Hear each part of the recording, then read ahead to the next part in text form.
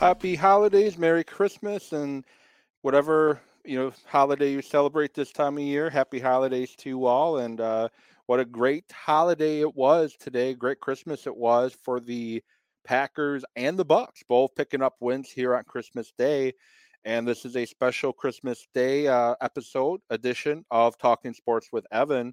And I'm here to talk some Packers and Browns. Tight 24-22 win by the Packers. And lots to go over, lots to digest, lots to talk about, lots of potential concerns lurking as well.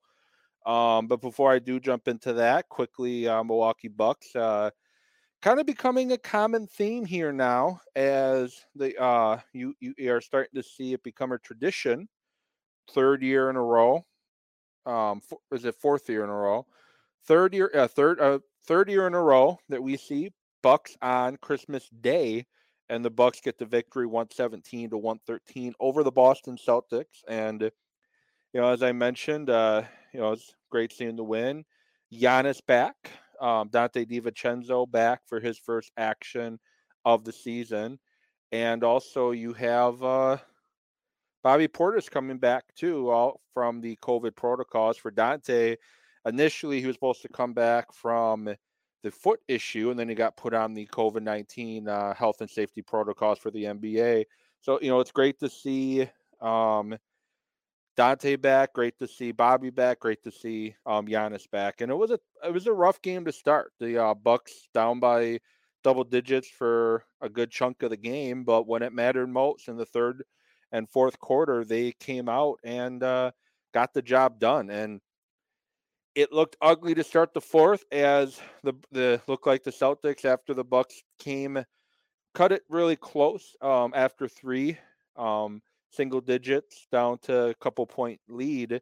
The Celtics jumped out back to double digits, and it looked like it was not going to be a Merry Christmas for the Bucks. But Giannis Antetokounmpo, who last year and the year before, a lot of talking heads in the NBA media likes to discuss and talk about how he's not a finisher and he can't take over a game.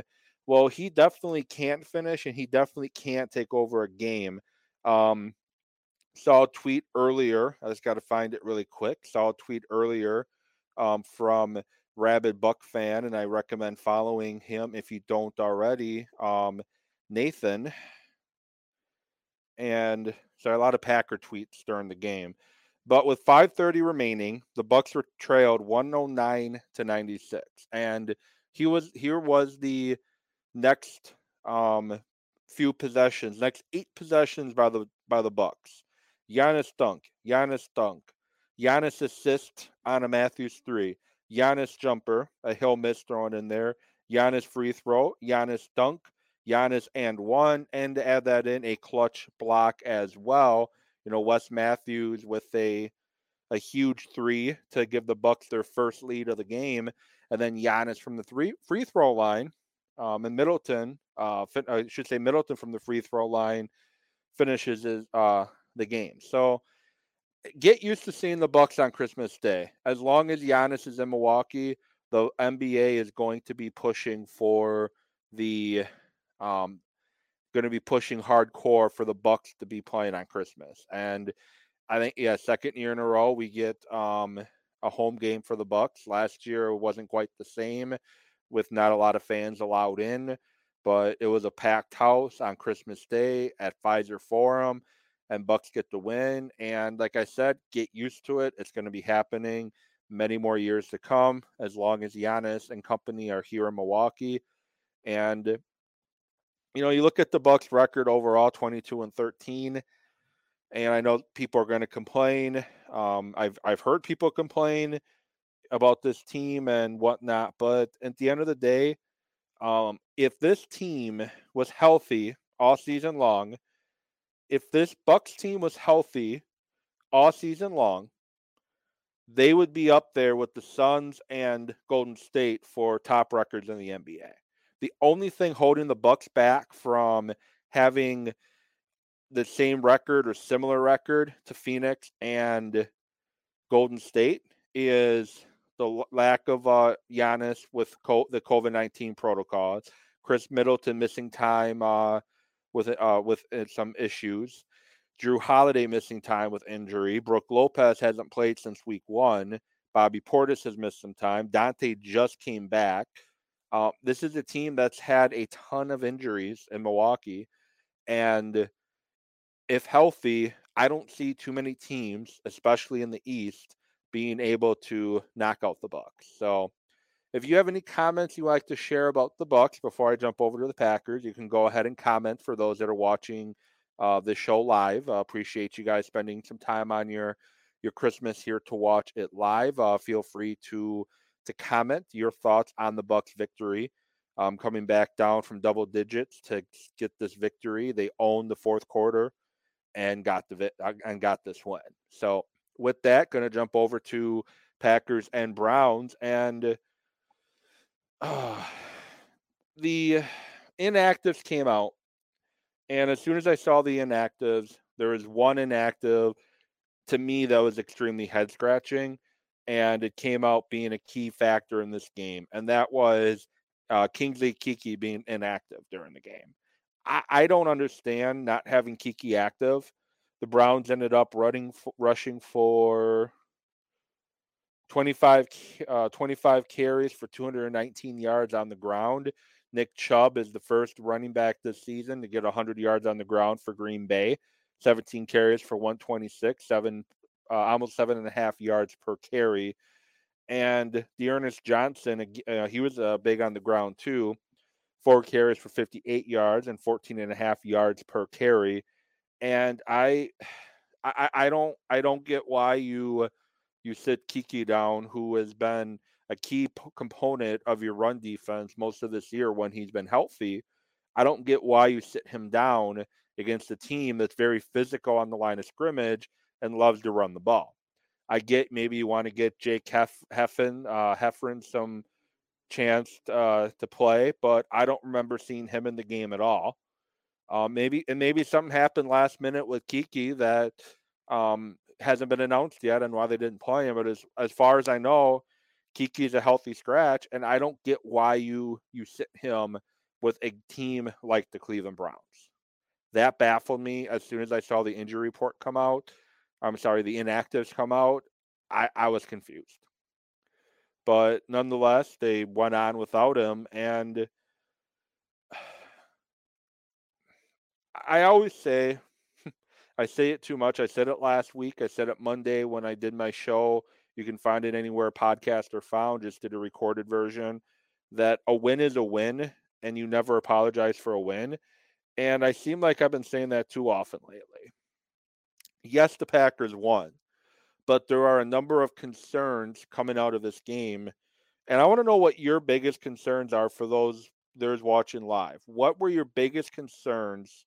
What are your biggest concerns coming out of this Packer 24-22 victory? I'm worried about the front seven. Campbell, another strong performance.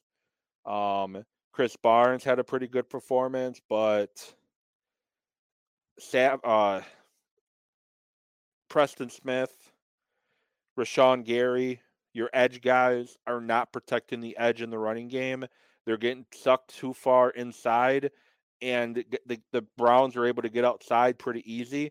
The Browns are a team that loves pulling and a lot of movement up front when they do run, and you got to secure the edge.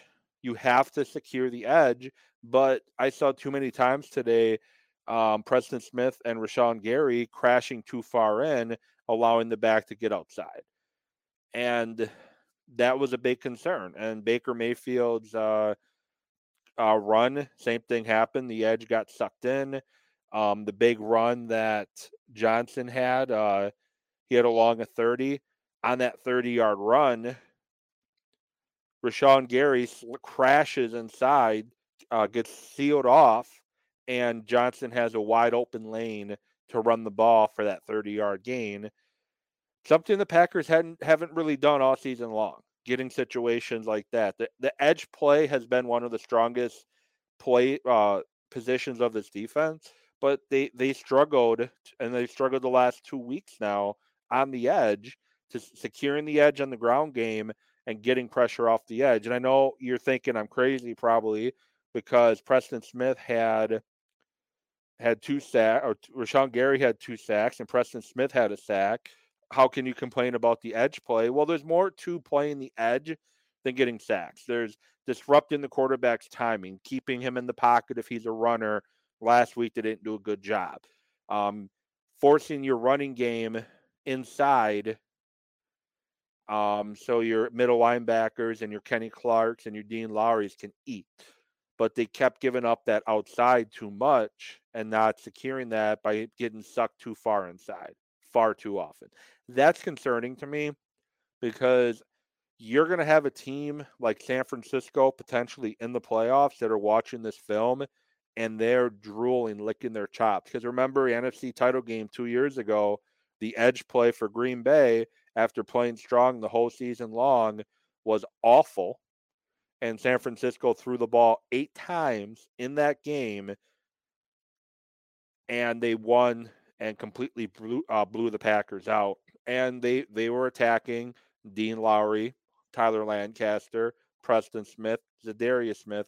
That's who San Francisco was attacking in San Francisco in that NFC title game. The Vikings, they're more of a zone team. They're more of a, if Cook can play, Cook reading his gaps, sucking the defense in, and then making that cutback. So I'm not as worried against a team like Minnesota, but I'm worried when you're playing more of a power running team like the 49ers. I'm more worried when you play those guys than I am, playing guys like Minnesota. Because the 49ers are going to have Garoppolo throw the ball maybe 3-4 times and force you to stop the run. Ayuk has been running the ball extremely well. It was a no-name running back 2 years ago that ran for over 200 against Green Bay. So that's why that's concerning for me. Kenny Clark first came back, wasn't as active as I'm used to seeing Kenny Clark be, but he missed last week due to COVID, being on the COVID list, tested positive. Who knows how much conditioning work he was able to get in being stuck at home this past week. Who knows what kind of conditioning he was able to get in. Who knows? I don't know if he was symptomatic or asymptomatic or what it was, but you've seen when guys first come back after being out, they're a little rusty coming back on the field because a lot of times they're coming back on the field after not practicing all week. We saw that with Rodgers in Seattle, Devontae in Kansas City, and Kenny Clark here today. Kenny Clark ended the day with 4 tackles, 3 solo, but he was not getting the pressures he normally get.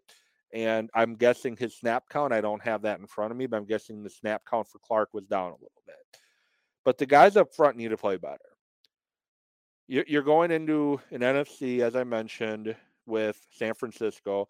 Dallas is a team that likes to run the ball sometimes, but I'm sure they'll run the ball a lot more if they're playing Green Bay with the way the front seven, especially the edge position, played for them. You gotta shore that up, and that to me is where the defense is struggling the most. The Ravens had a lot of success running the ball on Green Bay, and now the Browns do. And the other issue I have defensively is I like Savage. I think Savage is a fine player, but he got totally torn up by the tight end Andrews from Cleveland a week ago. And this week he's whiffing on too many tackles. He had one where he was squaring up to make the tackle, and he ended up taking out the blocker, and they called a flag on him, which I don't think it was a flag, but they threw it and cost him 15. He whiffed on Chubb on another outside run where he had a chance to make the tackle, and he just missed him. And that is an issue, and it's not even just Savage. All season long, one of the Packers' strengths, and we've heard talked about time and time again, is the Packers are tackling better. They are a better tackling team this year. They're getting the ball carriers down. They're not allowing the big plays down the field. They're not giving up big plays. And that's really shown up a lot these last couple of weeks. And tackling needs to be better. much, much better if they're going to advance in the playoffs. There was some nice open field tackling today by Chris Barnes, especially on one play where he stopped the runner short, and Campbell, nice open field on Chubb. But overall, tackling needs to get better, and we're starting to see miscommunication on the defense. Last week, they got stuck with 10 men on the field against the Ravens on their touchdown. This week, you saw the play right before Cleveland's second touchdown. It was the pass, I want to say, to Higgins. The pass to Rashad Higgins that set up the second touchdown for of the Browns for the day. You had Douglas and I forget who the other player was off the top of my head. I think it was Sullivan. Yeah, you had Douglas and Sullivan. They covered the same guy. They both went to the same zone and both covered, I want to say it was Hooper, leaving Higgins wide open, and he gets a big gain, and the next play the Browns score a touchdown. Then later in the game, on the Browns' final touchdown, you have Rasul Douglas screaming, waving his hands, trying to get somebody on the defense's attention to come out, cover the slot guy, because the slot guy was uncovered. Savage is a little late getting over there. It forces Douglas to have to kind of take a false step towards the slot guy, because he didn't know if Savage was going to get there in time. And then by the time he turned around to try to cover his guy who caught the touchdown, I want to say that was Schwartz. Might have been Harrison Bryant, but either way, his guy got open and it was Anthony Schwartz. His guy got open and made the touchdown catch. And it was miscommunication because nobody was covering the slot. So that's where Douglas's attention is.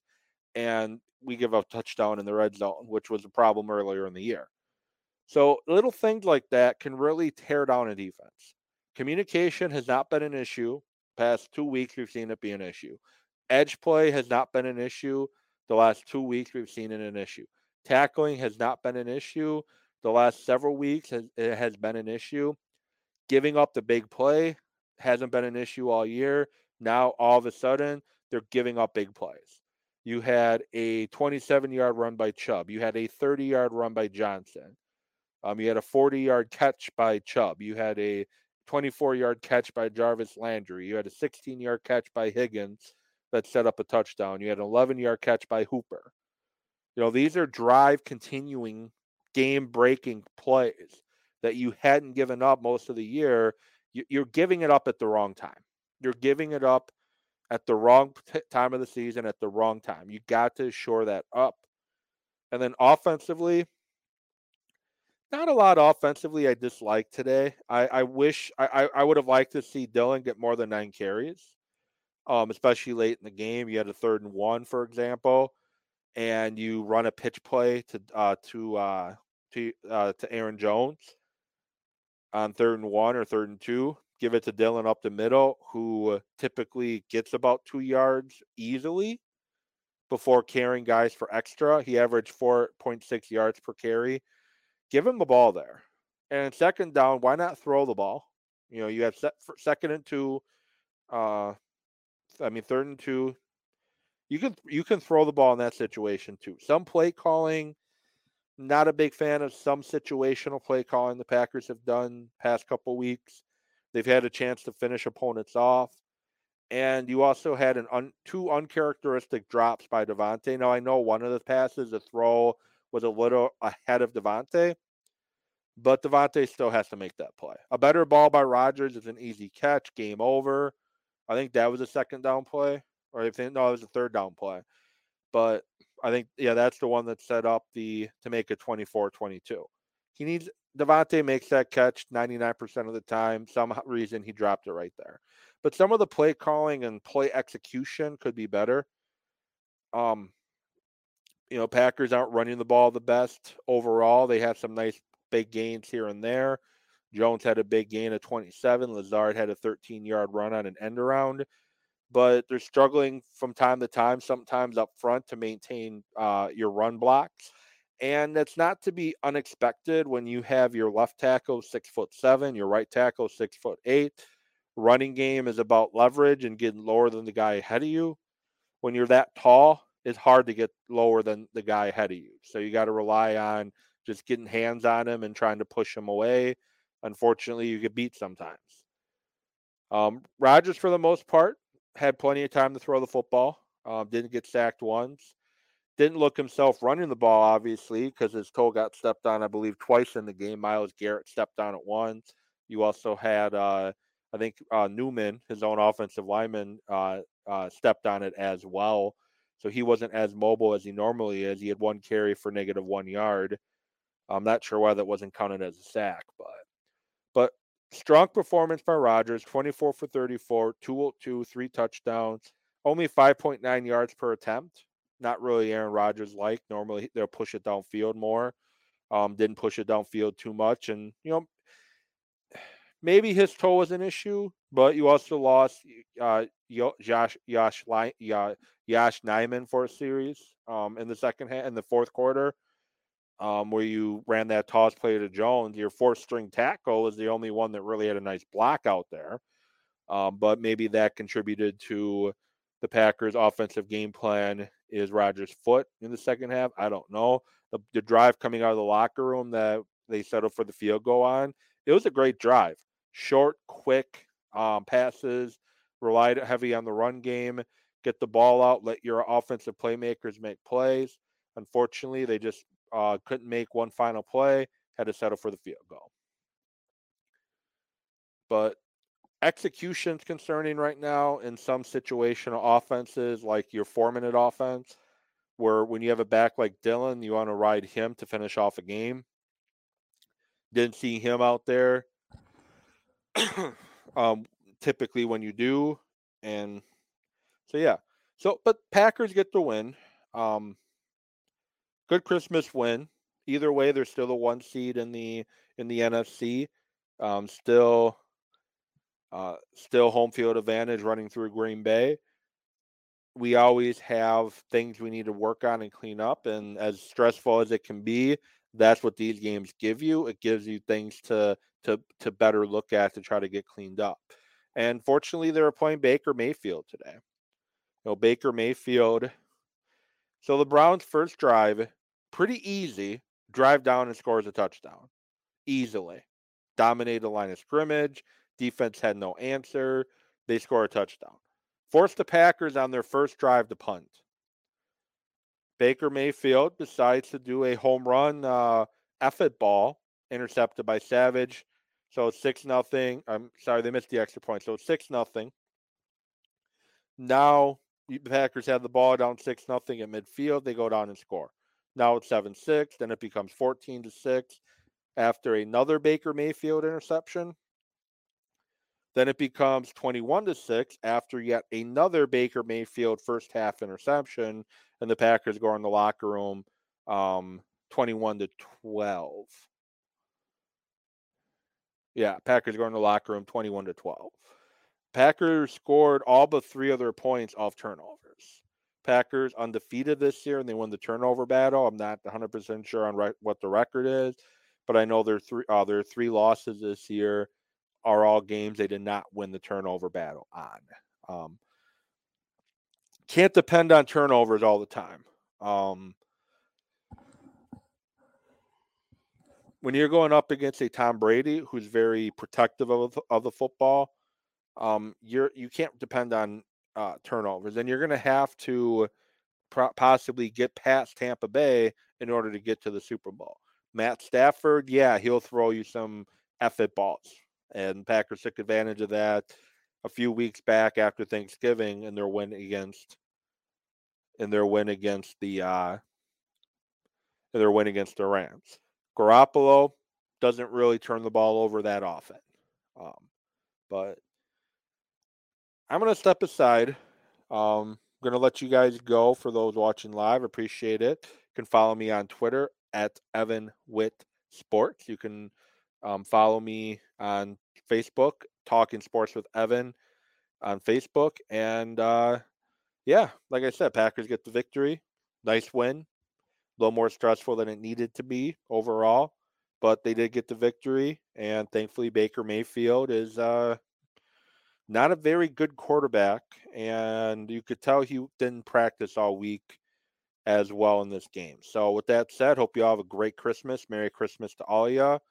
Happy holidays, and hope you all got the gifts you wanted this year. And with that said, I'll get back to you later on this week. Have a good rest of your night, everybody.